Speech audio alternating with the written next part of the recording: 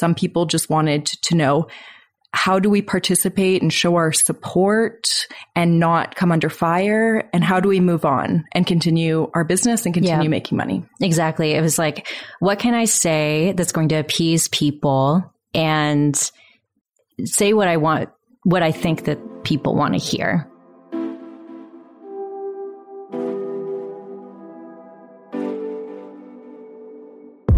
Welcome to Wave Social Podcast, powered by Arcade Studios. My name's Mike. I'm here with my co-host Mitzi, and we've curated a show for digital marketers, advertisers, and modern entrepreneurs who want to stop chasing the tide and start making waves online. Each episode, we'll sit down with the tastemakers and strategic minds behind some of the most engaged communities and up-and-coming brands. We'll pull back the curtain on their strategies and experiences to uncover the methodology behind their seismic impact. Thanks for joining us. Let's dive in.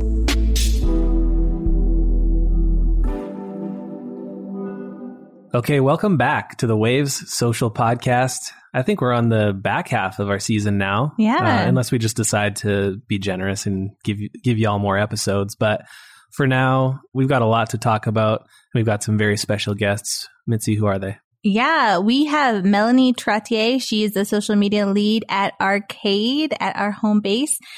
She is your internet big sis.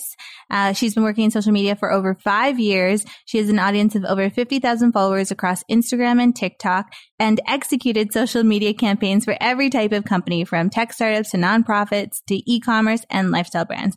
She is the leader of social media at our agency, and we're just really proud to have her on our team. She knows her stuff. Our second guest, this is a 2-guest episode, is Leah Suku. She's a copywriter at Arcade. Unofficial copycat is her official bio.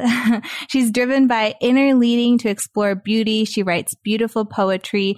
She's also a freelance writer and ghostwriter, and she's contributed to articles in Canadian magazines such as Flair and Toast. And most recently, she's thrilled to be part of a writing team for a Bible being published by HarperCollins later this year. So that's these two heavyweights. We're really excited. This is really a double doozy. It really is. Yeah, typically we'll have one guest on and Mitzi and I can just kind of vibe off extracting value from them. But in this case, we've got two, and the conversation couldn't have been better. There was a lot of different key points that we covered, a lot of specific conversations that we got into. And Mitzi and I really work hard to make sure that it's not just theoretical conversations, but you really come away with value. And I can say with confidence that there's value in this conversation. Totally. And I may just give a bit of background as to why we wanted to have this conversation. Yeah. You know, after 2020 and the tumultuous year that it was, we just felt it wouldn't do our industry justice if we didn't talk about the important conversations that have happened in 2020,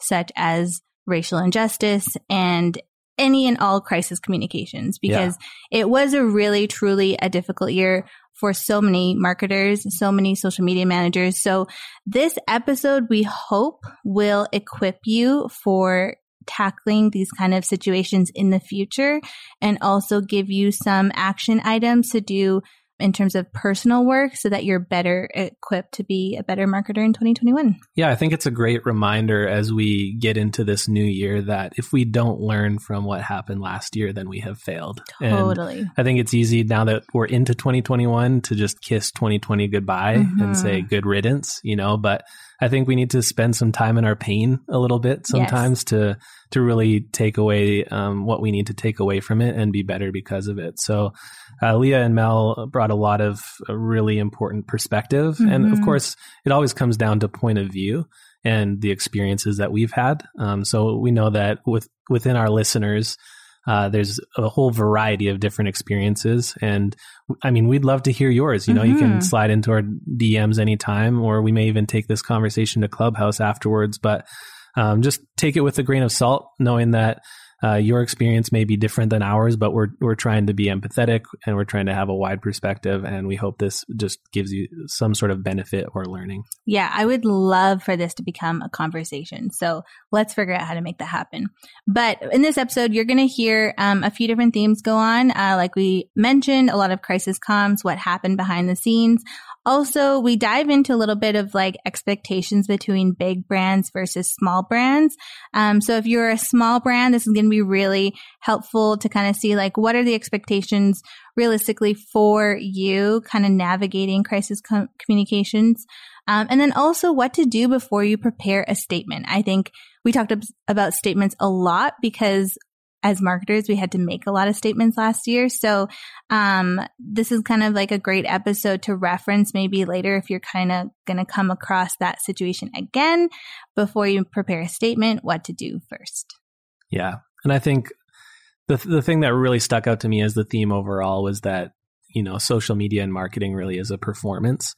And there's a lot of negative connotations that come with the word performance, but really it is. It is what it is. And I think you can perform online and with your marketing communications without misleading people.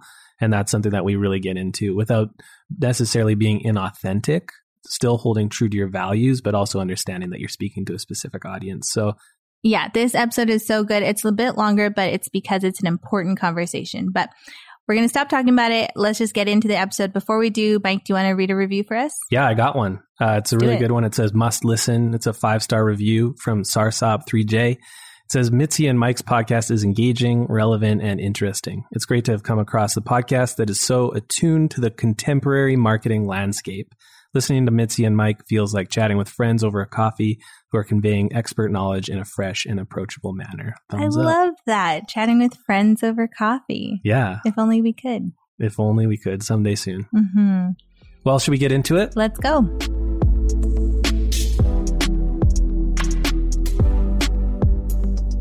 Welcome back to another episode of the Wave Social Podcast. I am very, very excited about this episode because we have two of Arcade's finest, Melanie Trottier, is that right? Yep. And Leah Suku are joining us. Welcome here, guys. We're so excited for this episode. To kick things off, let's start with Mel. Why don't you tell us a little bit about what you do and how you got to where you are now? Thanks, Mitzi. Thanks for having us. My name is Melanie.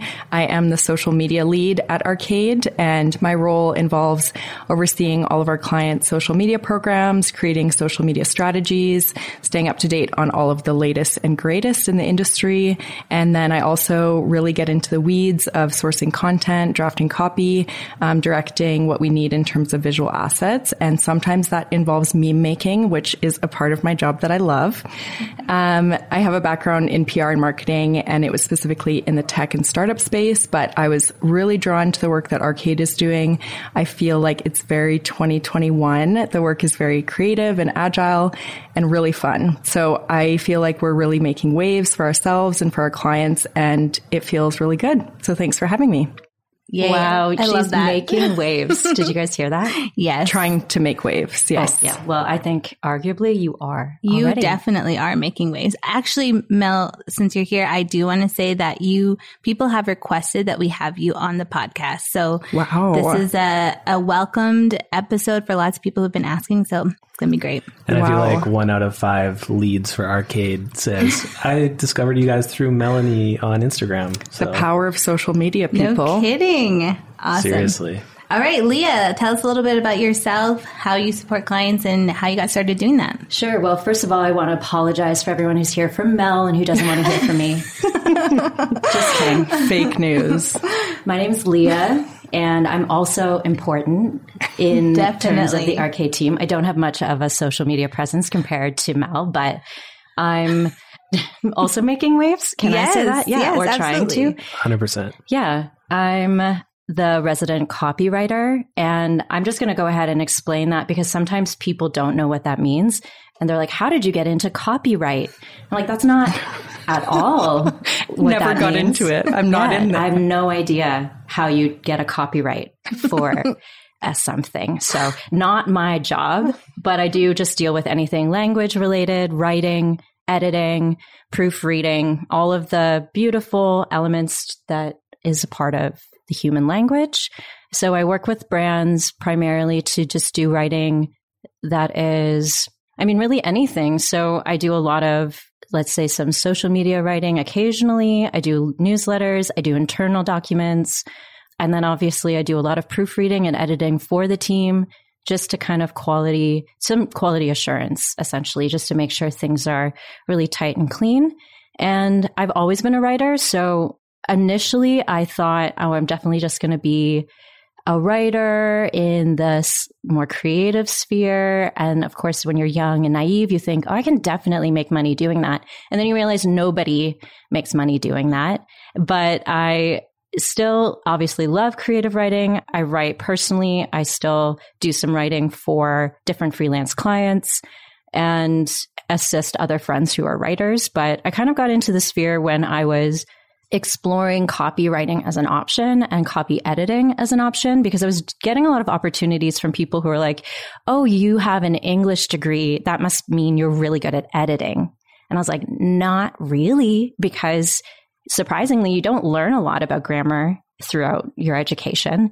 And it wasn't a big part of my degree. I'm studying literature. I'm analyzing literature. I'm doing some critical analysis. I'm not necessarily learning like why I would use a semicolon versus a comma. So I had to learn a lot more about that. And then as I got deeper into it, I realized I really loved it. And a lot of friends of mine were like, you would be a really great editor.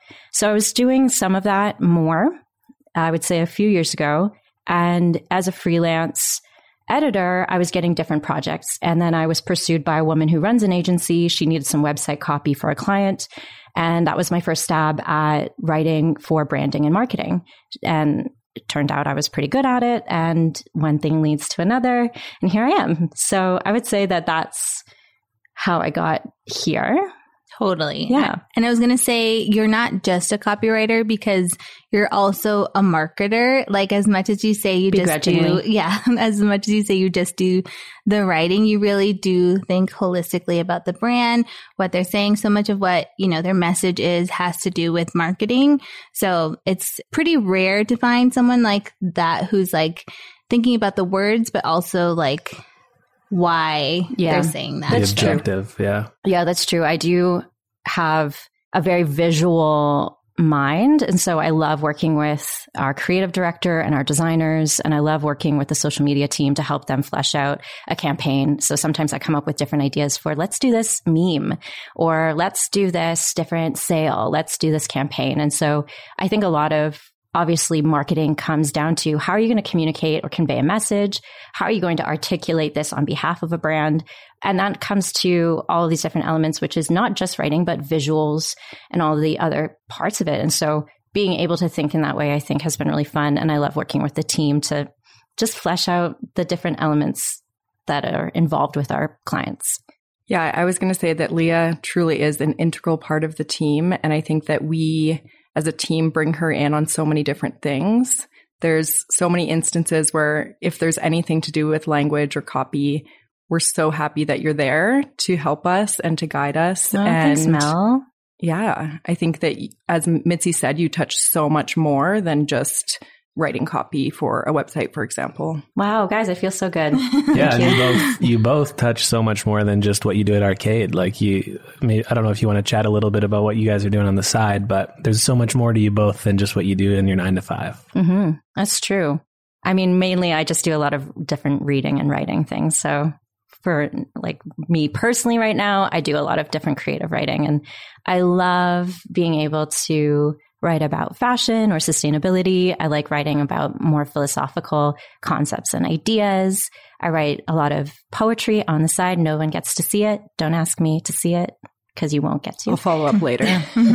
But just like personally, just a way to express myself, to navigate my own inner world. Writing is such a huge part of that. And you're going to talk to any writer, they're going to say the same thing to you. Writing is like therapy.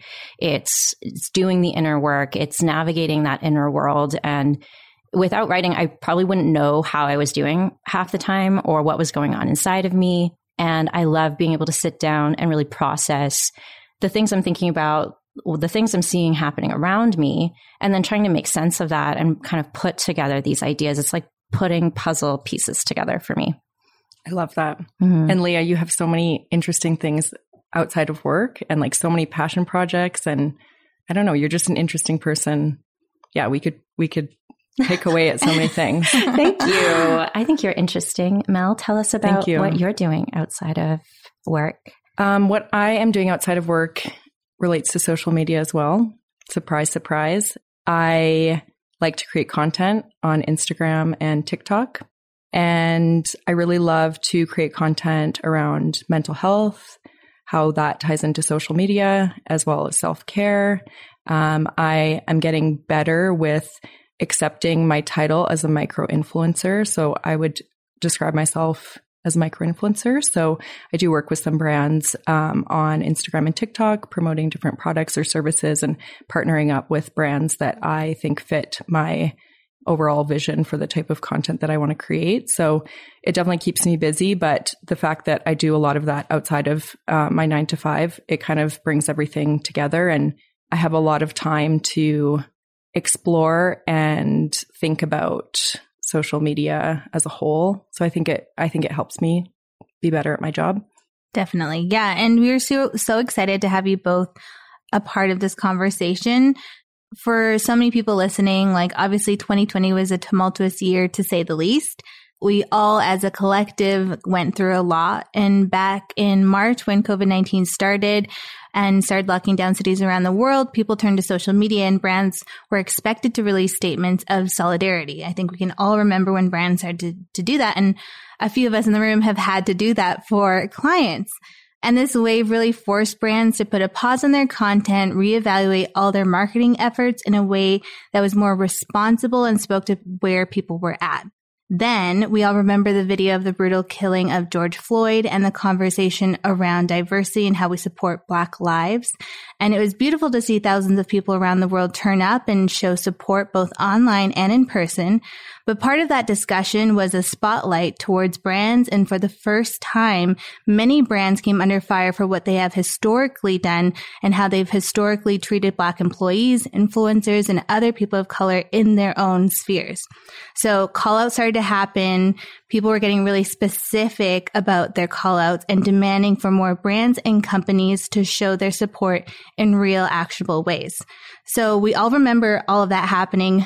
A lot of us were, doing that work on behalf of brands. So I'm really excited to have this conversation to hopefully help guide people who are listening, who maybe have to do the same on behalf of other brands.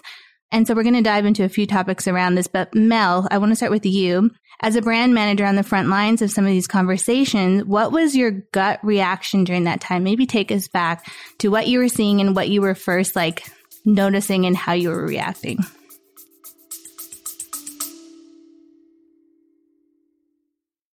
When it comes to influencer marketing, there's a podcast that covers it all that you will want to add to your playlist. The Influence Factor by the Influencer Marketing Factory. They talk about influencer marketing, social media, the creator economy, social commerce, and much, much more. They cover all aspects, including the creator economy, social commerce, the latest trends, the metaverse, TikTok trends, and that's just the beginning. The Influence Factor by the Influencer Marketing Factory. Add the podcast to your playlist right now.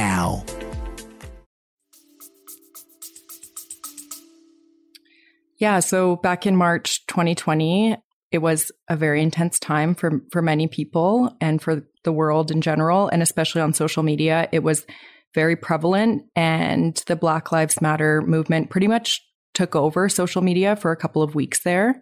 And so you were either part of the conversation or not. I think brands were either part of it or not. Some brands were part of it in a really amazing way. Other brands tried and failed. So for me, my gut reaction was to take action. So the way that I felt that I could help in that situation was to jump in and to help the clients that I was working with. I was helping them to navigate the situation and to guide them on how they could help or how they could be a part of the conversation and what their place was in that conversation. So for me, it was an emotional time. I think for a lot of people it was emotional, but I really went into action mode. In my 9 to 5, I was having conversations with clients and team members. And then outside of my 9 to 5, on my personal channels, we mentioned that I like to create content on Instagram and TikTok. So I started being part of the conversation on those channels as well. And I will say that I was honored to be a part of the conversation and I was welcomed. And that felt really great because as a white person, not everyone was welcome to the table. And I connected with some of my Black friends and peers, and I really tried to do some inner work that I had been doing for a long time, but this became very public. And if you were someone, a micro influencer or an influencer or a brand, if you hadn't done this work yet and you were just starting now, there was a lot of opportunity for you to mess up, and you probably did. And we saw that. There was a lot of people that either bowed out from the conversation or were trying to be a part of it and they missed the mark. So for me, I was trying to do my best in terms of sharing resources, even specifically targeting influencers or brands and sharing resources on how they could be part of the conversation. And so I really just tried to do the part that I could, but it was insane and it was very exhausting, and I felt exhausted, but I can't imagine how that experience was for people of color. It was crazy. So I learned a lot, and I'm happy that in the end, I'm glad that as a social media marketer, I was able to go through that situation because it helped me grow, not only in my professional life, but in my personal life. So it was intense. I really tried to jump in. And I think that it's great to have these conversations now because we still need to continue doing the work. Yeah, I can only imagine what that must have been like for you, Mel. It was a year of a lot of new normals, and what you're trying to do is navigate another new normal. And it's an ongoing conversation. It was kind of like trying to piece together a car that's already moving. And so I'm watching a lot of my friends manage that. And I think you did a really good job during that time. Thank you. Yeah, you really did, Mel.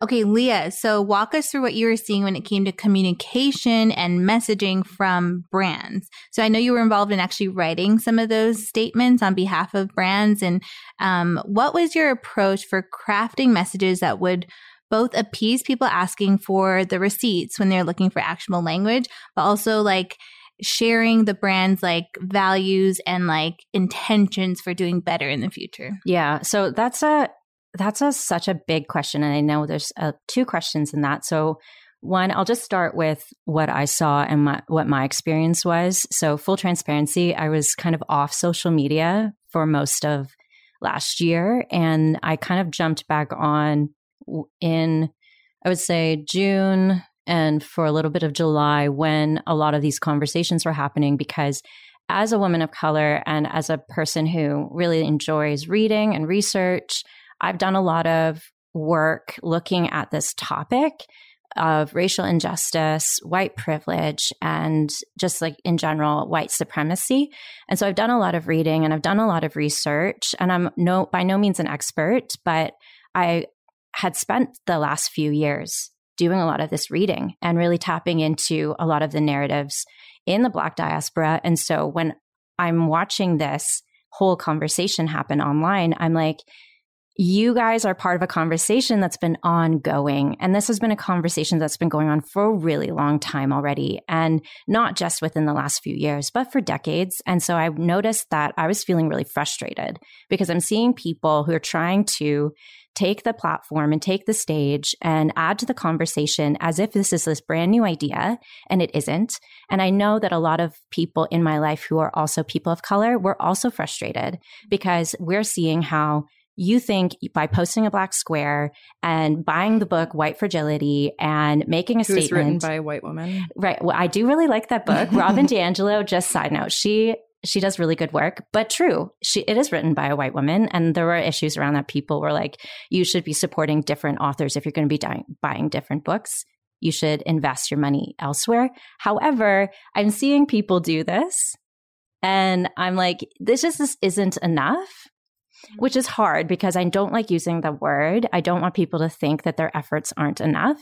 But it was just a hard space to navigate because there was a lot of nuance that's going to change this narrative or contribute to an ongoing narrative with humility. And I did see people trying their best. I saw a lot of influencers and brands who were saying, I recognize that I'm not the voice that you want to hear. And I'm not the person who should be speaking up and trying to take attention away from the Black community. So I want to use my platform to elevate some of these other voices.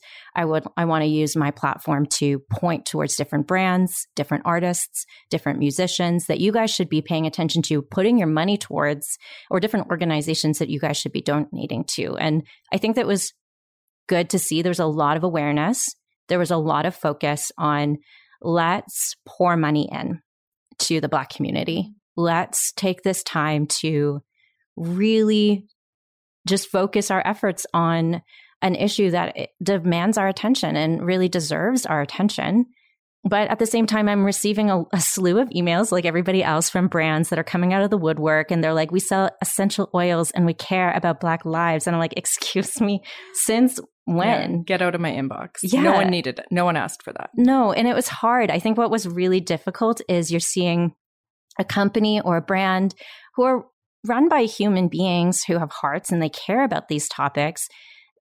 And they're trying to tap into what they see is an important topic. It's important to their audience. It's important to their followers. And they're trying to say, hey, we are listening and we see you and we want to do better. But it was a hard space to navigate. Mm-hmm. And I think that in terms of communication, it was really challenging because, of course, there's a lot of virtue signaling. People are like, I'm doing so much.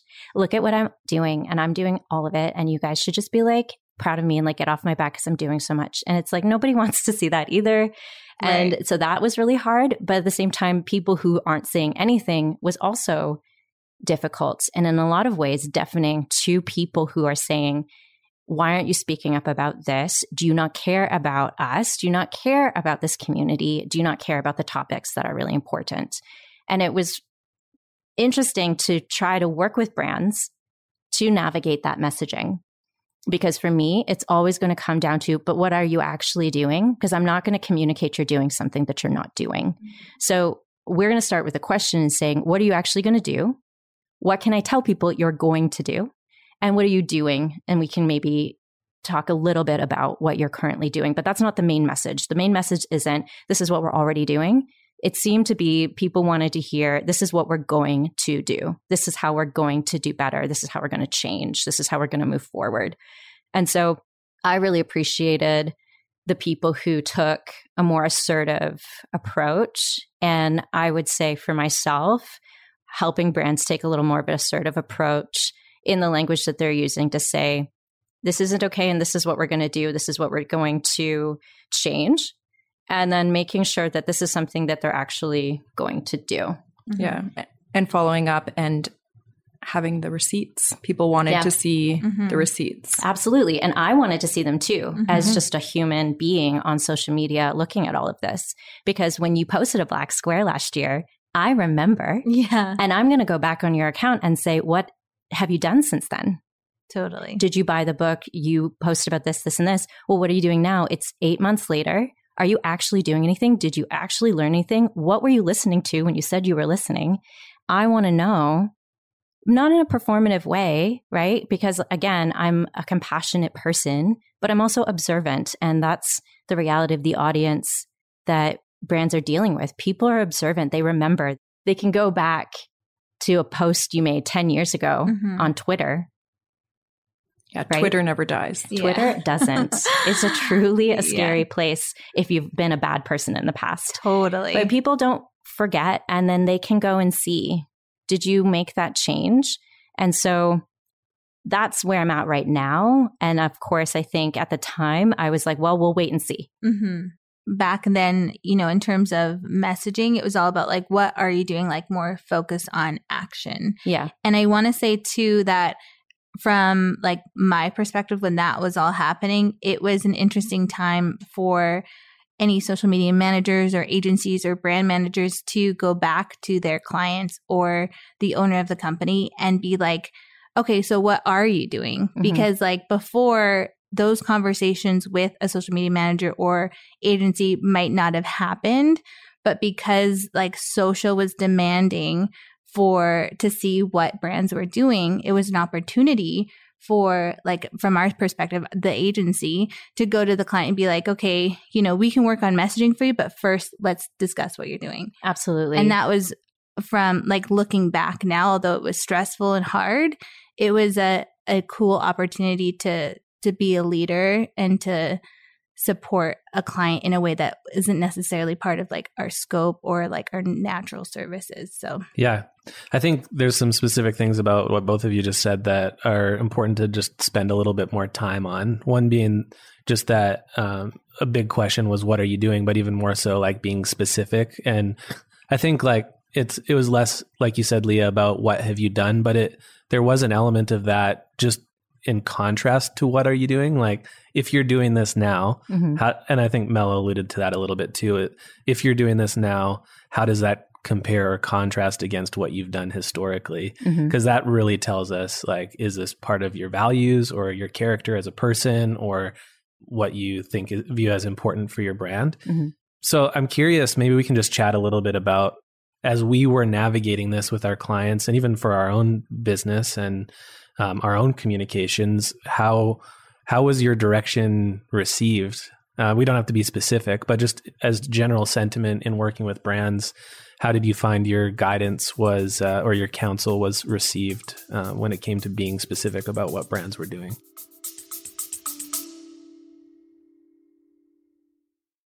Did you know that you can change what you taste by what you hear? How can you use sound to make a deeper connection with your clients? Can we be healed with sound? Sound influences people in their buying decisions and their daily lives. In the podcast Audio Branding, I explore all of this, both with my own observations as a voice actor of over 15 years and by interviewing knowledgeable professionals in the field of advertising, marketing, music, and science. To have a listen for yourself, visit audiobrandingpodcast.com.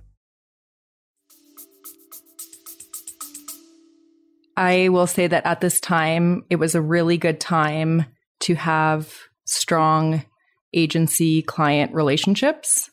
I think that we all know that it's really important to have those strong relationships, but when you are going into this type of a conversation and you are advising on something as serious as this, you really need your client to trust you.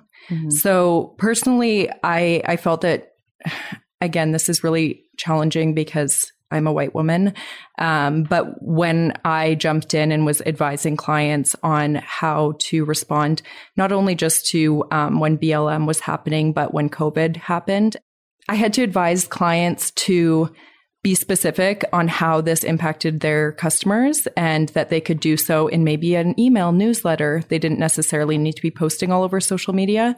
So when I was advising, I felt that it was pretty well received. But again, I really think that it comes down to the relationship that was built beforehand. And did they trust us as social media professionals and other professionals, as communicators and as people who do this for a living? Did they trust us before this? Because I think that if they did, I think it was well received. But at the same time, I also encountered clients wanting to just, tell us what to do and what to say and not wanting to have these conversations. And as we can see here, we could probably spend all day talking about this stuff. So I think there was a lot to unpack there. And I think some people just wanted to know, how do we participate and show our support and not come under fire? And how do we move on and continue our business and continue making money? Exactly. It was like, what can I say that's going to appease people and say what I want, what I think that people want to hear? Yeah. And that's hard. Everyone wanted the magic answer and there was none. Exactly. And for brands and for influencers, people wanted to know exactly what to do. And to be honest, there wasn't a perfect way to act. I mean, it's an imperfect situation by nature. So people wanted answers and they wanted to feel secure in how they were responding to the situation. And we had to realize that there was you weren't going to feel secure. Like this, it's not fun for anyone. These conversations are so detrimental and have been for so many decades. And so I'm sorry, but you're not going to feel comfortable. Absolutely. It's definitely not comfortable to go out and be like, we haven't done this well. And we have not supported either, like, if it's our Black community or our Black employees, which, like, I think I kept thinking about Black employees when I was talking to our clients, because I was like, yes, people are asking for you, the brand, to say something right now.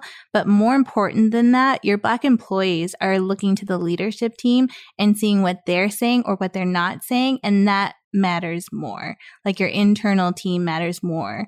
You know, like customers, of course, matter, but like it's more important for your Black employees to see that. So it's not easy, not fun conversation, but I think it was an important one. And I'm, you know, all things considered, it was a productive like process to go through. And I hope, like what you were saying, Leah, there's a bit of follow up. And I think, you know, for listeners or marketers or whoever's like doing the front lines work of a brand, to like be the one holding your client or the brand accountable to some of the things that you've said on behalf of the brand would be really important. Totally. Yeah. I would say, because I have a bit of brand and strategy background as well, a lot of my thinking always started with, does this exist within your brand pillars or your vision or your mission in any way? So if it doesn't, maybe it should. Maybe you need to go back to that foundation and see how you can rewire this and re-navigate this foundation that you have. Because really, if it's not part of your brand's vision or values, then your company isn't going to change. People are going to see that. And your staff, ultimately, like what you're saying, Mitzi, is your staff aren't going to feel like that's actually a priority for you. And so whenever I approach this topic, and I know for some specific clients that I had, it was, I'm not writing anything until you tell me what you're actually doing and showing me how this is woven into your brand. And then we can work on a message that's authentic to your brand and actually is genuine, because I think a lot of people have a really good BS radar, and they're going to see and hear right through you if this isn't actually part of your brand. And so I want to make sure that I'm articulating a message, very important message, in a way that feels most genuine, most honest, and transparent, while still maintaining that tone of voice that your brand has, but also being able to say, we're going to do different things. We're going to do this differently. This is what we're moving towards doing. And yeah, also, of course, making sure it includes things they're actually going to do. So I'm not going to write, we're going to do diversity training in your internal statement. Is it booked? With Robin DiAngelo, yeah, author of White Fragility. Yeah. Is it booked? When is it booked? Yeah, exactly. Who are you hiring? Yeah, exactly. Yeah, exactly. So it's like, are you going to do it? When are you going to do it? Because I'm not going to include it in this statement if you're not going to do it. It just feels wrong to me, because even though you've hired me to do writing for you, I'm not going to communicate something false on behalf of your brand. And I really do feel like these client relationships are important. And I do think that there's an opportunity there to be honest, hopefully build trust through that honesty, and say, I really care about your brand. I care about your business. And I care about how you move forward. So this is what I would suggest. I would love to know this information. And then I'd be happy to draft a message for you, for your team, and for your followers. I think this is really important for the specific group within our listeners that are freelancers and service providers, but even more specifically freelancers, because I can only imagine how hard it would have been to provide guidance and navigate this, like the landscape of 2020 on your own. You know, like at least we have a team. We can like work together to craft a solution for whatever the problem is in front of us. I think there's obviously strength in numbers when you're getting it or giving advice as well. But I just want to, I guess, note that more so even specifically for the freelancers that are listening, and say that you can do it. But even more than that, it's like, it's about developing that trust relationship. And I think I just want to encourage everyone in that place or space right now to think right now for the future crisis that is going to happen. What is your relationship like with your customer or your client? And how can you better position yourself to have that trust and rapport now, so that when the crisis hits, you have some like a foundation to stand on when it comes to giving advice and providing direction on critical matters like that. And I think there was likely many relationships between, and not just freelancers, I think it's just amplified for them between freelancers or agencies and their clients that didn't go well, or maybe the service provider was just kind of forced into a situation where they had to compromise their values and just get the job done because their relationship was as such that if they didn't, they wouldn't get paid. And that's a hard decision to make too. But I think if you really think about it in the context of other relationships, you need to prove why you're worthy of trust. You need to do well with smaller, less urgent matters. And you also need to be specific about, I'm not just here to execute what you want me to do. I'm here to provide strategic guidance as a practitioner in my space. And this is why you're paying me. And this is why you need to listen when I tell you what's next. Totally, like positioning yourself as an expert. Yeah, 100%. And an expert is going to say, I think you've missed this, or have you considered this? But with that comes the responsibility of make yourself an expert. Don't just position yourself as one. But like you said, Leah, you've done a lot of reading and research, and you've been in many conversations, as have you, Mel, as have you, Mitzi, to make sure that when the time comes, we have expertise. And we're not just hiding behind this facade of perceived expertise, so that we can, with confidence, make those recommendations. Yeah, I wanted to add, Mike, that's such a great point. If you are a freelancer or a marketer, seek out resources and look back on what happened in 2020. There's lots of content and resources out there that detail what brands did well, what they didn't do well, what we can take away from that. There's resources out there of what to do as a marketer in a crisis. So I think we need to learn from it. It will happen again. And even just for the sake of how big this event was and how monumental and important it is, we should go back and we need to take the time to do the work and to hash out what happened. And also, if you are a freelancer or someone who even works in a team, feel free to have a network and reach out to people. For myself, I was part of a team, but I connected with other social media marketers, and we were talking with each other about what we were doing, how we were advising clients, and even just for emotional support. So it's very important to not only have trust with your client, but to have a network of people that you trust, especially if you're a freelancer and you're making these decisions solo. It's huge. Okay, so up until last year, up until 2020, brands could stay away from political discussions. But now it seems like brands can't afford to take a neutral stance. I'm curious for both of you, Mel and Leah, what's your opinion on brands entering the political conversation? Do you think that brands need to be prepared to do so, or do you think that they can be neutral? I personally think that while brands are nervous to enter the political conversation because they're nervous to lose customers or clients, they're nervous to alienate a portion of their audience or customers, I personally think that doing so and entering the ring is only going to help you get closer to your ideal customer. So I think that a lot of us think of the customer-brand relationship as being very surface level, but I really don't think it is. I think that everything about us as human beings influences how we buy, how we interact with brands, and this includes our social and political views. So in the past, brands were able to stay a bit more neutral, but I think now consumers are demanding more transparency. I also think that in our day and age with social media, people are very good at sleuthing online, FBI level. And let's say your organization maybe took some investment from a person who is politically affiliated in a certain direction. That will be found out. It will be exposed, if you will. And so I just urge brands to accept what their, brand's values are and lean into it and run with it.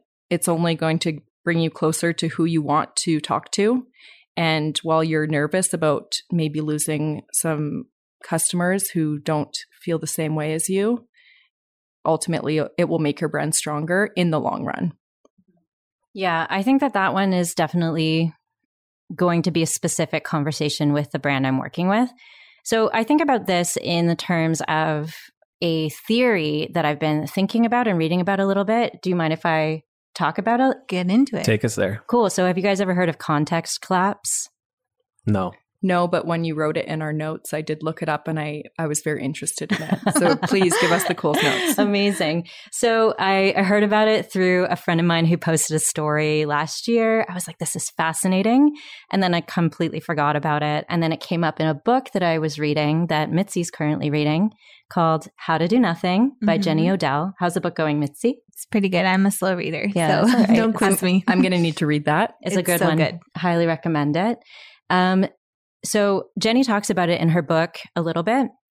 This idea of context collapse was really fleshed out by a data researcher. I think she worked for Microsoft named Dana Boyd. And it's essentially this idea that where you see several different audiences converging that would never otherwise have all been together. And it happens online, but it also happens in our lives. So it actually came up I believe Dana Boyd found this idea in a book that was written pre-internet by a guy who was talking about television. And then she kind of ran with it and started to navigate, how does this apply to the digital sphere, at the time specifically Facebook? And at the time, Facebook was this place where all of a sudden you have a platform or a profile and you're conveying your sense of identity to a wide range of people who might not normally have had access to you all at once. So let's say your parents follow you, you have your yoga teacher follows you, your friends from college, your friends from high school. I'm triggered right now. Yeah, it's scary. Whoa. And so you have all these different people, like your grandma probably follows you, like legit, like your cousins from Trinidad who've never met you before. I'm just realizing why I don't like Facebook. Yeah, exactly. It all makes sense now. Yeah. So basically what happens within a context collapse is effectively that whomever is speaking, whether it's you or brand, the message has to be diluted to speak to the lowest common denominator in order to appease the group at large, right? And so if you don't want to offend people, you're going to try to dilute yourself or your message. And what's interesting about that is our identities are really tied into social media now. How we perceive others and how we display ourselves is so much a part of social media and how we build our profiles and our brands, especially when your brand is you. So you're trying to navigate, how do I display myself to an audience who doesn't really have the context that they would have had if they knew me in person? And I really love this example of, and I don't necessarily think that social media has to be this way, but it tends to be when you have a large following or when you're a brand on social media. So like a great example is if I go on vacation, and like rest in peace to vacations, don't know when I'm going to go on one again. When I come back, I'll talk about the vacation in many various ways. So at work, I might have one story to tell. At my grandma's house, I have a different story to tell. And then with my friends over wine, they're going to hear a different story too. They're going to hear the tea. Oh, I'm spilling all the tea for them. Yes, exactly. And so everybody gets to experience the story or you or your identity based on the context of the relationship. Right? So let's say your family throws you this massive party. Literally everyone you know shows up. Your uncle, twice removed, is there. And they're like, oh my gosh, Leah, tell us about this like wild vacation you had. And they put you on the spot and you're standing there and thinking, how am I going to tell a story that's engaging and appealing to the whole audience, but not offend anyone or cause anyone to have a heart attack because maybe you did something crazy, you know? And so that's not me on vacation, just so y'all know, I'm not crazy. But it's just this idea of you have to dilute your message to appeal to the group. And I think that what's interesting about context collapse is we all obviously experience that and the anxiety around it. And as a brand, you have to navigate this space where people perceive you a certain way. And you're trying to talk to a massive audience. And of course, in branding and marketing, we're going to say, who is your target audience? Cultivate a message that's going to connect to your target audience. Don't worry about the rest. You're going to lose some people along the way. No one's not everyone is going to like you. However, when it comes to a topic of such weight and importance, such as racism, racial injustice, and you want to get into the political sphere, you also have to understand that by making a statement, you are going to lose people, or by not making a statement, you are going to lose people too, because of that, essentially that context collapse that's happening. And you just have to be okay with that. And you have to make a decision of whether or not you're willing to put your stake in the ground, so to speak, and make a statement, or if you're going to, let's say, do the bare minimum because you don't feel like that's really your target audience's interest. And then you have to roll with that too. And I think it's a very personal decision. And it is also important to understand that a person and a brand are two different things. Like a brand is not a person, right? So we can't treat a brand like a person. And so what we're expecting from a brand is potentially unrealistic because we're looking at the brand as a person, and in relationship with a person, we might expect a certain conversation to happen. But in relationship with a brand, we're also expecting that conversation to happen. And I think that that's what's really interesting, because through what we see on social media, and especially when you get into the fact that we've been online, let's say like Facebook was 2005 to 2006-ish. So it's been, over 15 years that we've all cultivated our identities online. And we really have to come down to how do we cultivate a singular identity, because it's too difficult for people to understand if I present all of these different personalities. Right? And Jenny talks about that a little bit in her book as well, because we are complex people. We have different facets and personalities and elements to us, but we're not able to really fully portray that. So we have a singular identity, and then we have this space that we have to perform from that singular identity, right? So everything's a performance, whether or not you want to agree with me. It is. Everything on social media is a performance. And when it comes to the digital sphere, it's a performance. So I think what's hardest for me, because I'm the kind of person where I'm like, authenticity, like be yourself. I want to see you, genuine you. Like, yes, show off who you are, like be who you really are. And brands are like, yeah, we want you to be who you are too. But it's in reality, it's still just a performance online. So what's hard, I think, is when I come down to, in conclusion, sometimes you do have to perform, and you do have to say the thing that maybe you don't want to say, and give the people what they want, because that's what you do as a brand. You give people what they want. And it's also navigating what kind of brand you are. Right. Right. So I think that that's where it comes down to the nuance part for me. It's what kind of brand are you? Are you the kind of brand that's toting like authenticity, transparency, and all that kind of stuff? Or are you kind of like the brand that doesn't talk about the personal side? And so I think that that's where the nuance comes in. I love that perspective, because I feel like it gives you, I almost wonder if it's easier to perform, as you're saying, from a brand perspective, because they're not personalities and don't have to show up as a different way to different people. Mm-hmm. Like that personality, like complex thing is like, doesn't necessarily exist with the brand.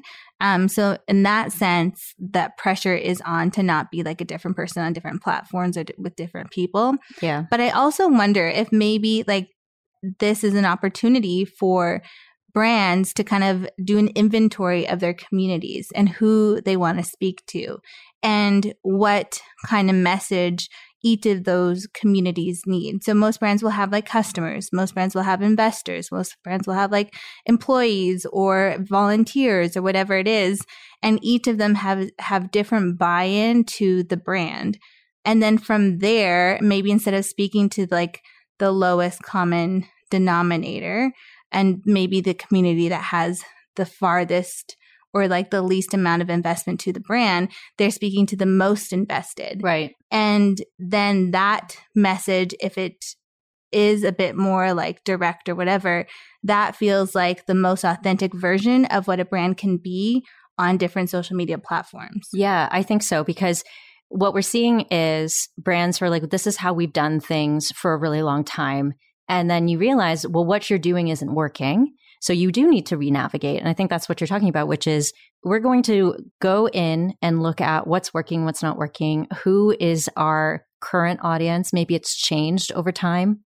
And then we're going to tailor a little bit of our messaging towards this new audience, this new generation. We want to be constantly evolving as a company. We're growing. We are organically moving together. We're a community now, whatever it is. You want to continuously go back and say, is this working? Mm-hmm.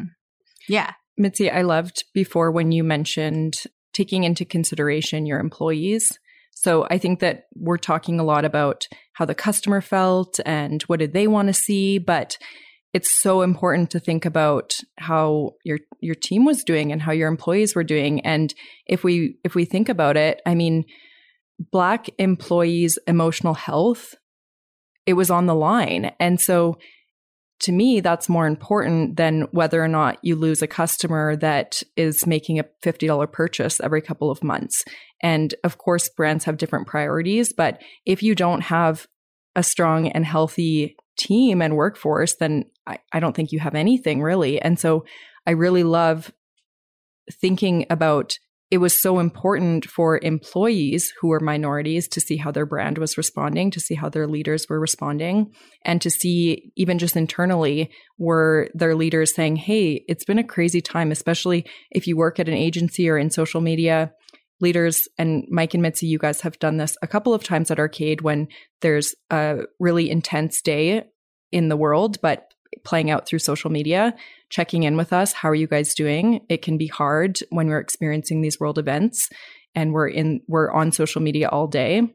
So it's really important for us to think about employee health. Totally. So my question now, can I ask a question? Oh, yeah. Is if you're working for a brand or a company, they're not doing that.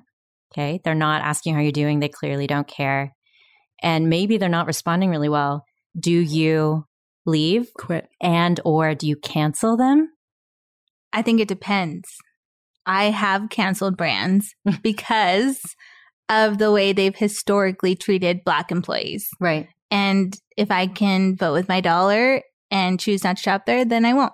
Also, I want to note that a brand saying something online, a statement that maybe missed the mark a little bit, is different than a brand who discriminates against and has damaged the emotional, physical well-being of their employees. So we can't lump it all together. There are brands who deserve to be canceled because of true human issues.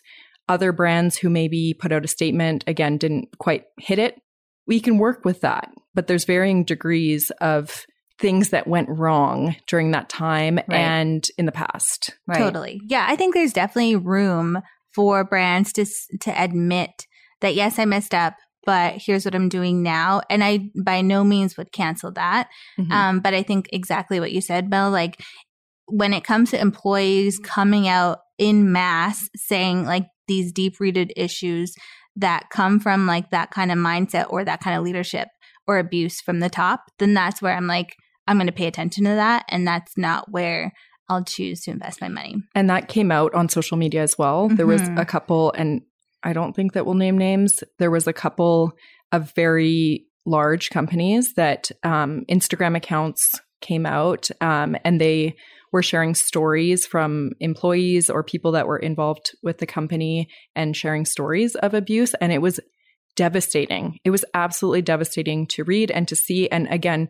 like Mitzi said, just the volume of stories that were coming out. And again, there's a major difference there. And I think it was great that social media gave a platform for people's stories to be heard and for them to demand change. A lot of these accounts were actually created specifically demanding change and demanding the receipts and for things to happen. So ultimately, I think that was positive in terms of making changes. Totally. So let's talk about when a brand does get called out. So is there a scenario where, Mel, I'm going to ask you this question, where a brand is being called out should ignore the haters? And does every call out deserve some serious attention? I think there's nuance to everything, but in this situation, I don't think there really is a situation where I would advise a brand to ignore the haters. And the reason I say that is because if people are expressing that they were offended or discriminated against, you have to listen to them, and you can't tell them what their experience was.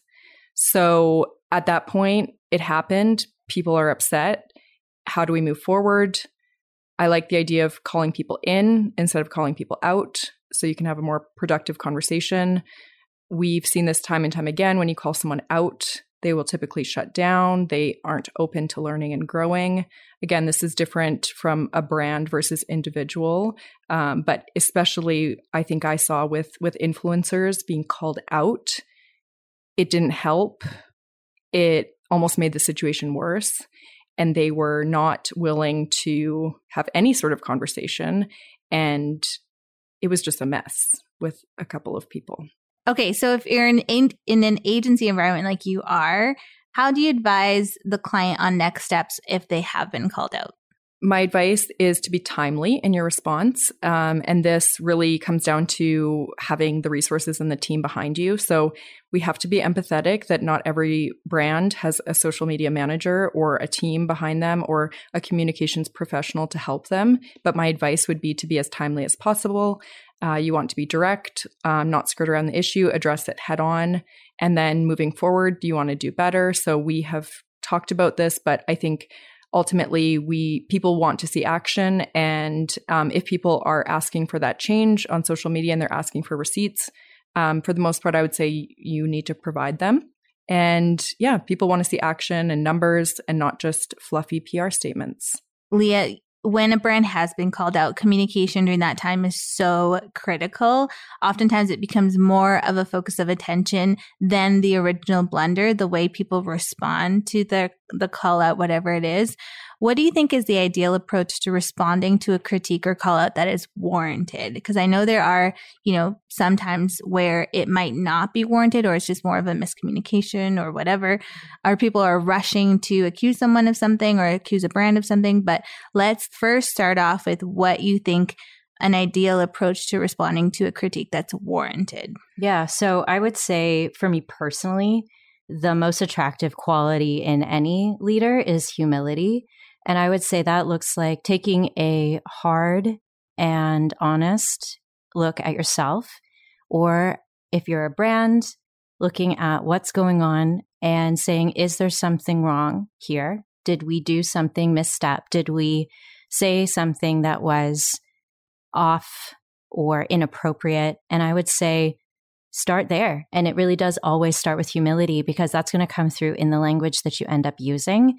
And I think that it goes such a long way to say, I messed up and there was a problem here and I definitely didn't see it. And I'm so glad that it was pointed out, because I want to change and I want to grow. And I really do care about how people feel. And that's, to me, a sign of humility. And then, of course, I think behind the scenes, it's going to start with allowing people to hold you accountable for the concerns and issues that you have going on and asking people to help you grow. And then I would say the messaging should come from there. So I think that every leader, if you are a leader, if you want to be a leader in your community or in your industry, it is really going to be allowing yourself to come to that place where you're like, I need people around me who see my blind spots, who see my limitations, and I want to be better. And then from that place, you can work with them, ideally, to come up with some action, come up with some, let's say, deliverables of what's going to happen, what's going to look like next, and then communicate from there. And I would say if I'm working with a brand, it really would be to ask them, like I said already, to just really figure out what is it that you're going to do. And then going ahead with your post to say in the most humble and honest way you can, to really acknowledge and say you're right, and just let people know that you are doing actionable things around that. Yeah. And it isn't, I can't be more specific than that, I think, because it really is going to depend on the situation. Mm-hmm. Is there any language that you can think of that you should avoid if you're going to post something after you've kind of done that like inner work? Yeah, totally. So I would say first, like I said already, I would say beware of virtue signaling, which is essentially attempting to minimize the issue by showing how you're a really good person and you've done some great things. Nobody wants to see that. And maybe you are a really good person and maybe you have a lot of Black friends and you love Black people. But I can't say there's anything more cringeworthy than hearing that. And then I would say, you know, obviously avoiding things like gaslighting. You don't really want to get into that territory either. And so I would say there's a lot of, for me, again, the specificity of the situation is going to determine what kind of language you use. But of course, I would say I would probably avoid saying I'm sorry. Okay. I think that sorry is overused personally, and I don't think that that's what people really want. I would say avoid, again, what you're saying, fluffy language that is, I'm listening and I'm learning. And I'm like, that's nice. What are you listening to? Exactly. What are you learning? Exactly. So I think it's just avoiding the base language, which is I'm saying just enough to get people off my back. And so it would come down to really just avoiding a fluffy apology, saying, I'm really sorry for what I did. Well, an apology is action. So if you're trying to apologize, you're actually showing someone, I regret what I did and now I'm going to do things differently. So don't just say you're sorry, show me that you're sorry. Right. Right. So that's why I would say, don't just say you're sorry. Mm-hmm. I also don't love seeing like, I'm sorry you were offended, or for people who were offended. Totally. I'm like, what you said was offensive. And completely minimizes the situation. Exactly, yeah. And I think too, just going back to being specific, I think, and also going back to humility, I think there's something important about if it is a leadership problem, like a CEO, for example, then the language should be from the position of the leader, you know, like I did this. Yes. I recognize my mistake. This is what I'm doing to repair it. If it's a brand issue, then it should be more likely we language, you Absolutely. know, like this is what we are doing to own what we have done or failed to do. And this is how we're planning to move forward so that we can, you know, protect a relationship that we have with you. But that's so crucial, at least from what I've seen on social specifically, but even just in, you know, conversations, interviews, times when messages have been exposed, you know, things like that. I think it's so crucial for if the individual is the subject of like being canceled or called out, then they need to speak from the position of themselves and not hide behind their brand. And I agree. On social media, we've seen this. People are specifically looking to see if your statements are coming from I or we, and they're taking note. So that's very important. And if you need help crafting your message to get your point across, I would recommend a copywriter. There you go. It's at Hello Arcade. Just kidding. Okay, I want to go into a scenario where maybe a brand's being called out, but it's more to do with like an unintentional oversight. Like we mentioned, there's lots of people who are looking and scouring for, you know, evidence of blunders or misrepresentation or whatever without doing the homework and seeing what they're actually doing. And I know, Mel, you've kind of gone through this a little bit with some of the clients that you work with.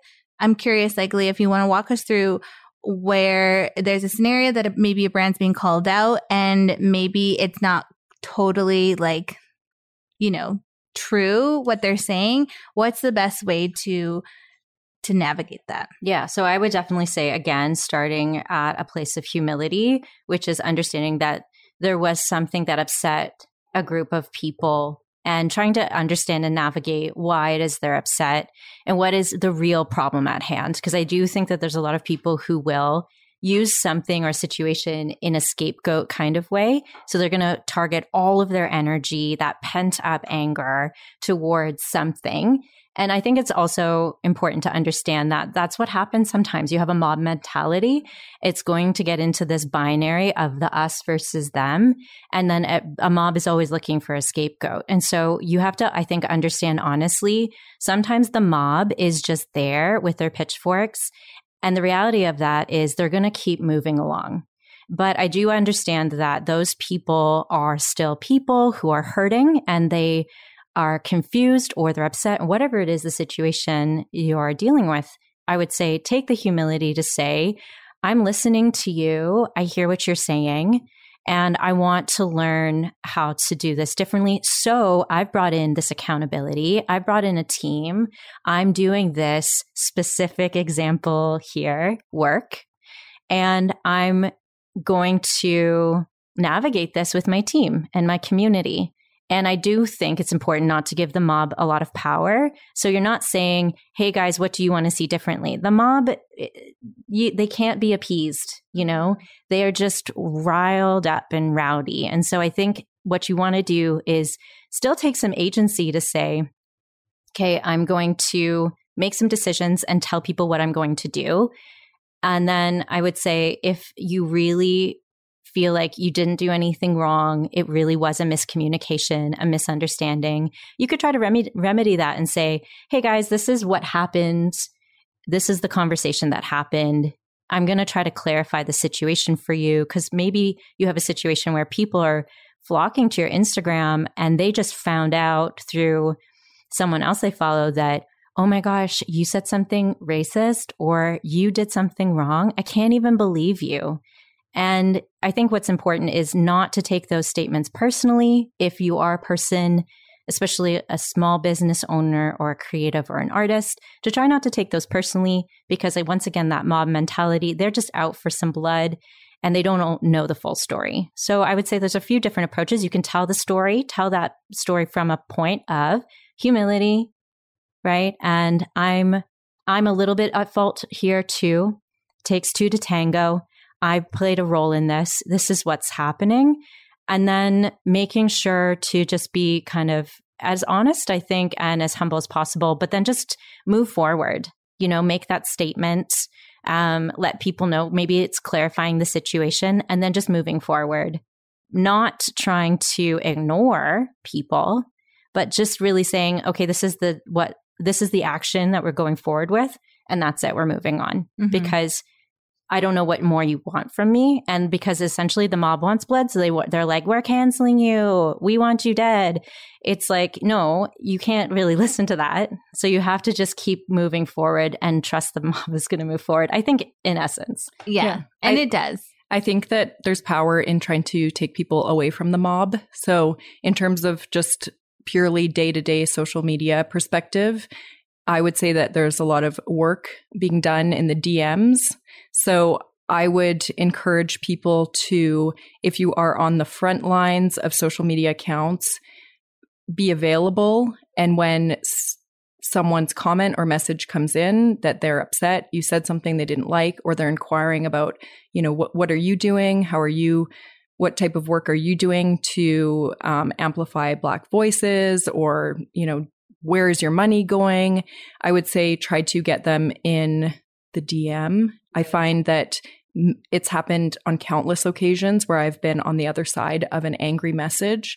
I respond right away with what the brand is doing, you know, acknowledge their experience, all of these wonderful tips that we have. But even just being there and responding in a timely manner, I've had people come back to me and say, I'm sorry, I was having a really bad morning and I took one look at your Instagram feed and I didn't see enough diversity and I went off on you, but this wasn't actually directed at you. And I actually appreciate all of the efforts that your brand is making.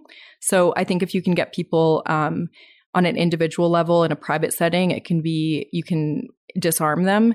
But then also just remember that those DMs can be made public. And of course, that's okay because we're doing good work in there. So if they're published, we're good, but just always keep that in mind. Totally. That's such a good tip, because I feel like if you're in the DMs and say you've been corrected, or you're like, okay, you're right, I was wrong, people are so much more willing to admit that maybe they reacted or they were wrong, or after doing more research, they realize that you actually aren't doing the things that they said that you were.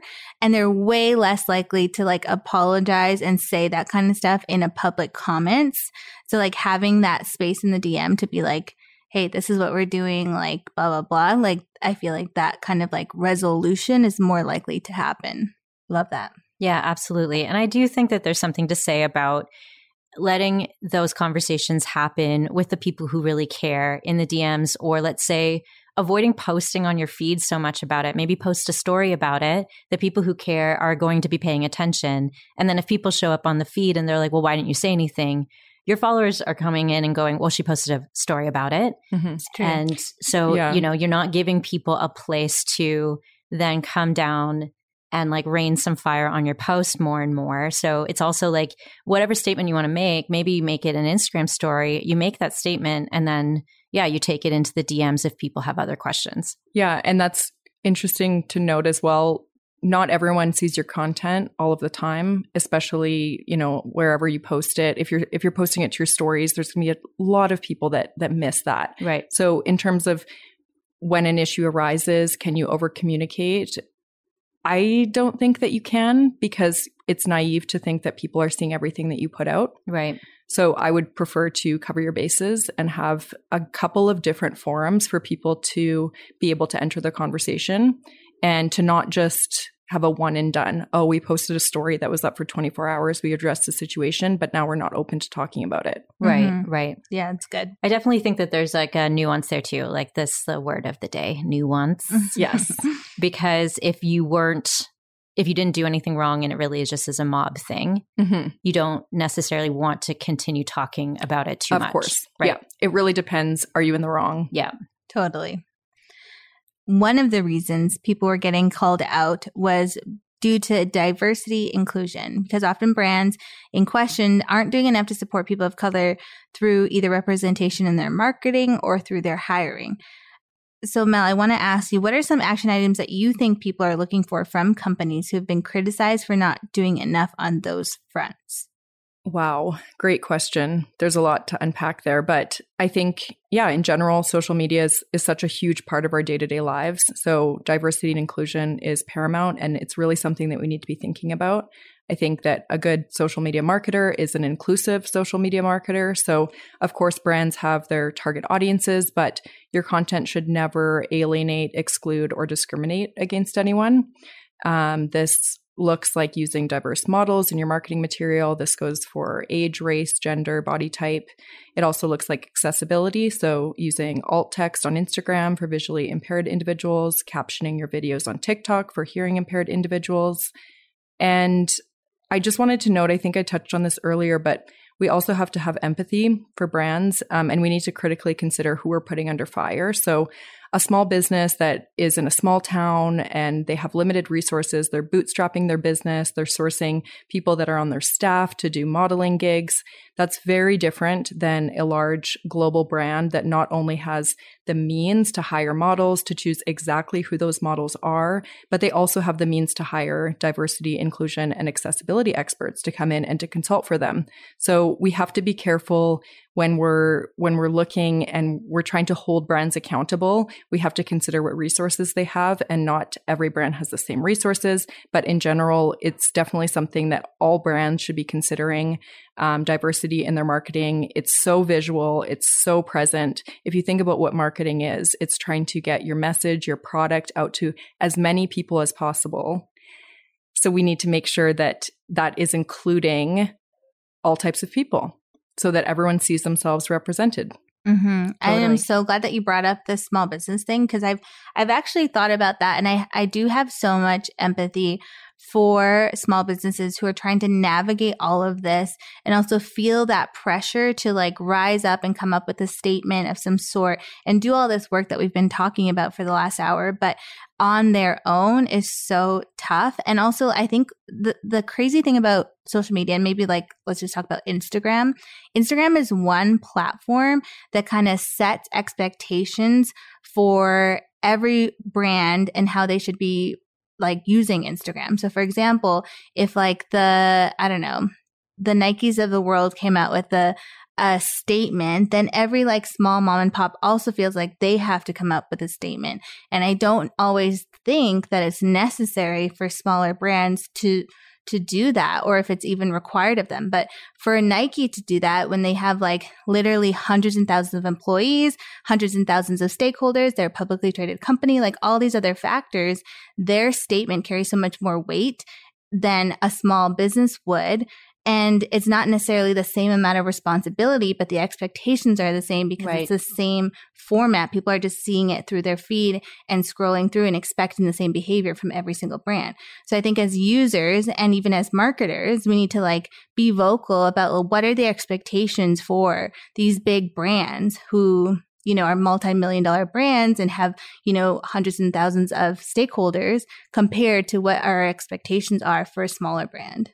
Yeah. And I think that's exactly right. And we should take a more critical eye at a statement that Nike puts out because we know they have the resources behind it. Mm-hmm. And we also know how wide reaching that is. Mm-hmm. And when a Nike commercial, we're looking, I mean, Nike is pretty great with regards to diversity, but like people are looking for that, and they should be because they have the money to do that. Mm-hmm. And I think it actually naturally, there's cases where it's sort of mismatched, but naturally it kind of works out in that sense where the brands with the widest reaching message are the ones that have resources behind them. And so it's appropriate for us to demand more of them. Totally. Whereas the mom and pop shop with 300 Instagram followers, maybe their message isn't perfectly crafted because it was the owner who was writing it. But because it isn't as far reaching, again, we just have to have empathy and, you know, hope that their heart and their actions are in the right place and we're moving on. Totally. Yeah. Like more influence is more responsibility. As it should be. Absolutely. And you represent a wider demographic of people. Mm-hmm. And that's obviously and something your important. Customers are a wider demographic. Absolutely. Of people. Yeah. Leah, I want to switch to you a little bit. So amplifying voices and point of views is one way to promote diversity in your marketing and social plan.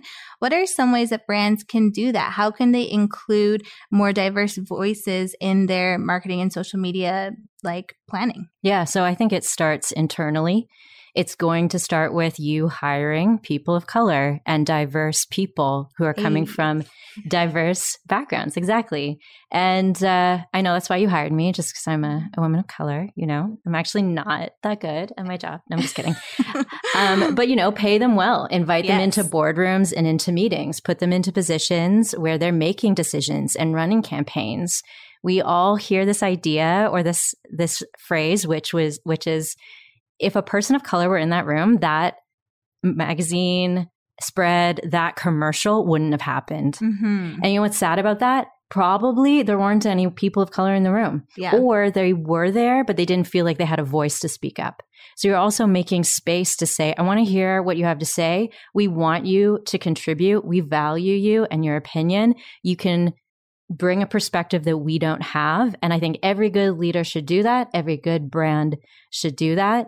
And you should surround yourselves with people who are stronger than you in the areas of your weakness, you know, because as a woman of color on a diverse team, just a little shout out. I personally think, and not to like toot my own horn or anything, but I think I bring perspective and insight to our clients that could potentially be overlooked. Mm-hmm. For instance, we had a conversation one day about emojis and what color of emojis to use. Great conversation, by the way. Thank you. It was a really good thing to think about because our brands and our clients maybe aren't thinking about this, but is yellow a neutral colored emoji? Some people would say, no, it's not. Some people would say, yeah, no problem. So it's also understanding how are you communicating to your diverse audience, even with the use of emojis on Instagram, in the way you speak. Another conversation, which was, are we spelling women WOMXN or are we using an E? And that's even just a conversation that we can have because we're a diverse team and we're having these conversations, not just in the workplace, but at home and with our friends. And it's something that's important to us. Like, that's really important to me. I grew up looking at brands and I'm like, I don't see myself I don't see myself in the ads. I don't see myself in the magazines. I don't see myself in these TV shows. And so I look at brands and I'm like, I would like to see myself represented. So of course I'm going to try to do that as of someone who works on a team, right? And so I think for me, the first place to start. And then of course you can be sharing your platform in multiple different ways. So I saw a lot of brands and platforms last summer invite women of color or people of color to share and talk about their perspectives, and other brands who, again, highlighted businesses and creatives. And I really enjoyed being able to see how people were able to use their influence in a responsible way to elevate different voices and to point attention back to a community that is often not always seen, right? And so if you're a big brand, let's say you're a Nike, you have an opportunity to point some direction towards people that only you could do, maybe. And that's a really beautiful thing. So it's also sharing that space, right? And being able to give other people power, give other people influence, give other people some attention, because it's really not all about your white perspective. And it's so funny that you say that, because I think like right now, everyone agrees how important it was, but pre-2020, I feel like that wasn't really a conversation that we had. And me also as a woman of color, I feel like I have to say that because it's an audio format. I don't know if people know that, but like I would notice when I did see diversity and I'd be like, woohoo, like look at all these people of color in this ad. So progressive. Yeah. And now it's like, wait, why wasn't there a person of color in this ad? So I love that right now people are like, one, paying attention to it, and also looking to hire more people in the rooms to make those decisions of who they're casting, who are the influencers they're working with, all of that stuff. Yeah. So I think it's super important. And as marketers, like that's the stuff that could go viral. Like I remember, I think it was in the summer, but there was this one image of this little boy in a wheelchair looking up in like, I don't know, it was like a Target or Walmart or something, looking up in awe of this huge ad of a boy in a wheelchair who looked just like him. And I think like that photo went everywhere and people were talking about it. And I was like, that's like, as a marketer, that's what you're wanting to achieve. So why not include representation in all of your assets so that like it's more likely to resonate with other communities? Absolutely. It's so bittersweet because an image like that is so powerful, but you almost wish that it wasn't so powerful. You wish that that was normal for this little boy to see himself represented in marketing. So it is really funny. We need to take inventory of where we were and where we are now. As Mitzi said before, seeing a panel of a diverse panel with regards to race and age and gender, it was like, woohoo, let's go. Like, this is amazing. And as Mike said, so progressive. And while like, that's great, it's like we ultimately want to get to the point where we don't have that reaction. It's just expected, but we have to acknowledge that that's not where we are. And it's a work in progress. And I think that that's what some people, when they were part of the conversation, they were talking about, well, you know, it's 2020. Like we don't have those issues, or like we don't have those issues in Canada. It's like, where have you been living? And let's just address it and let's have that hard conversation. And let's not try to pretend that racism doesn't exist. It's not fixed. Yeah, absolutely. It's not fixed. No. And I think it's important just to even just start with certain questions like, are we inclusive as a brand? Are we representing a wide range of people? And if not, who is missing? And how can we include that narrative or those people or whatever it is? And, you know, I've grown up always looking for that. And I really love to see and hear a lot of my friends who are white who are like, hey, wait a minute, there's no people of color here. And I'm like, oh, you care too? But maybe it's a new thing that you care about. And that's totally fine. But calling brands out to say, hey, I'm curious, like, can I see this? Even if it doesn't represent you, right? Use your voice and use your position. If you have influence at your company, if you have influence with a client, if you have influence online, use your voice to say, hey, I would love to see this. Can I see more of this content? Okay, so we've covered a lot, but I do want to just give, you know, you both a chance to speak to small businesses? And is there anything else that you'd say or add, or any advice that you'd offer to any small business who are trying to navigate some of these conversations?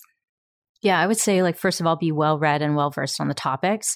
Find the space and time to delve into the conversation and how you can play a role that is still appropriate. So maybe what you do is you start reading some literature, you listen to podcasts, you talk to some people in your community, and you learn about what people are going through in your personal sphere and how you can come alongside them to support them. So maybe you're going to offer your space. Maybe you have a brick and mortar and you want to allow people to come in to host an event or some kind of thing that's a community need. So I would say, like, get specific to what's going on in your community and then decide whether you want to donate money or sow into the community in a different way. And then don't be ashamed or afraid to make a bold statement. And maybe you're going to say, screw the common denominator narrative that everyone's expecting. I know people are looking for leaders right now. And even though I'm in a small town or even though I'm in a niche industry, I'm going to use my voice to speak to my community. And I'm going to use my voice with intention and in the most responsible way. So I would say, don't be afraid to vocalize your values. Don't be afraid to dive into how you can support your community. And I think that that's what the beauty of small business is. You're part of a community and you contribute to the richness and beauty and well-being of the people around you. And understand that you're not just a person with a story. People are looking at you and they trust you and maybe they really love your business and they want to work with you. I love it. That's great advice. How about you, Mel? I think that in 2020, we saw which companies had a properly equipped social media team, even if that was just one person. And we saw which companies were left scrambling a bit and they had people who are not very well versed in social media. They were putting out statements. Maybe they missed the mark. I think that not every small business, of course, can afford to work with an agency or to have a dedicated social media person. But personally, as a social media professional, 2020 showed the value of social media professionals and communications professionals in general. And I think it just showed that, it's for the most part, it's not interns running brands' social media accounts. And there's so much more to being a social media professional than being able to curate an aesthetic Instagram feed.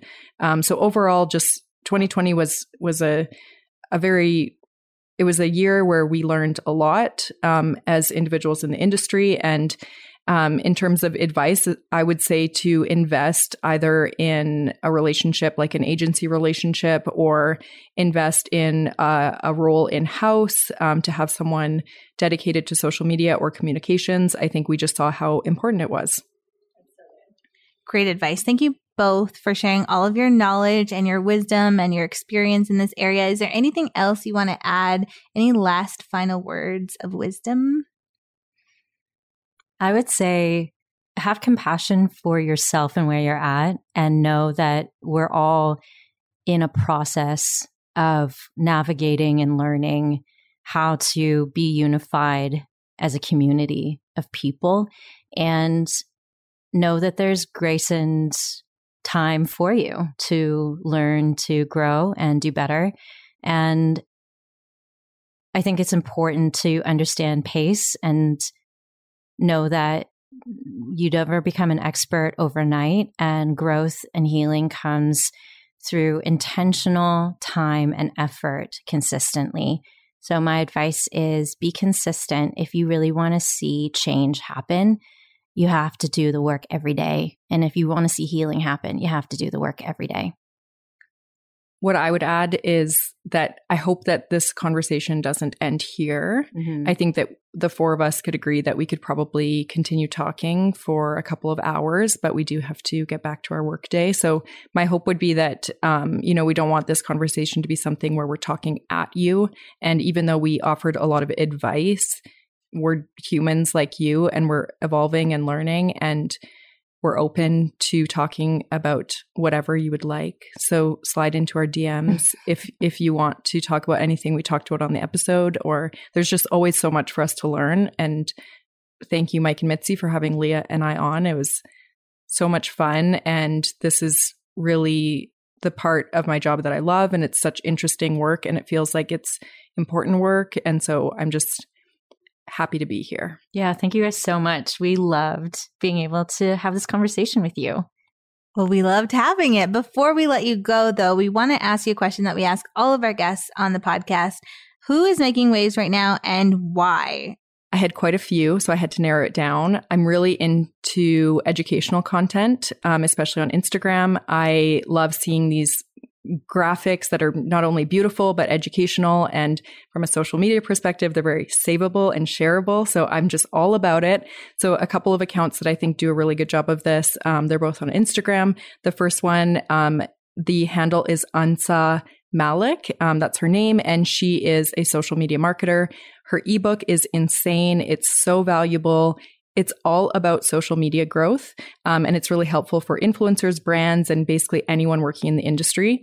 And then the other account that I really love is Later Media. So they are, it's a social media scheduling tool, but the amount of free resources that they provide is insane. It's content marketing at its finest. If you haven't checked out Later Media on Instagram or their blog, if you work in the industry or if you're at all interested in Instagram or marketing or influencer stuff, it's just an incredible resource. So I don't spend a ton of time on social media, but I'm very specific about who I do follow. And I really like Elaine Welteroth. She is this incredible voice online right now. She's on The Talk. She is an author of a book called More Than Enough. And she's the former Teen Vogue, I believe, editor-in-chief. Yes. And I just love her candid honesty. And I think that she carries such a beautiful perspective on current conversations. So I really love what she's doing. And, I'm more of like a fashion person. So I would say like there's a lot of different brands that I appreciate that are maybe just making smaller waves, little splashes. But I think any brand that's just doing a good job to be more focused on sustainable efforts, ethical fashion. One of the brands I like is a Canadian brand called Kotn, Kotn. And I kind of know them as a team. And I just really admire their value to do kind of like farm to table, but for clothing. And they work with producers and manufacturers in Egypt. And I just love their give back programs. And then I would say, Mitzi and Mike Payne. Wow. Just legends. They are these idea people. That's just like, you can't stop them. There's just nothing they can't do. I don't know if you guys have heard of them, but they're doing amazing things and making big waves. I've never heard of them, but thank you. Yeah, well, like watch out. Cool. Last question for real this time. You already invited people to slide into your DMs. So can you please just let them know where to do that so that they don't all land in mine? Yes, of course. So you can find me on Instagram and Twitter at Melanie Laurenne. So that's MELANIELAURENE.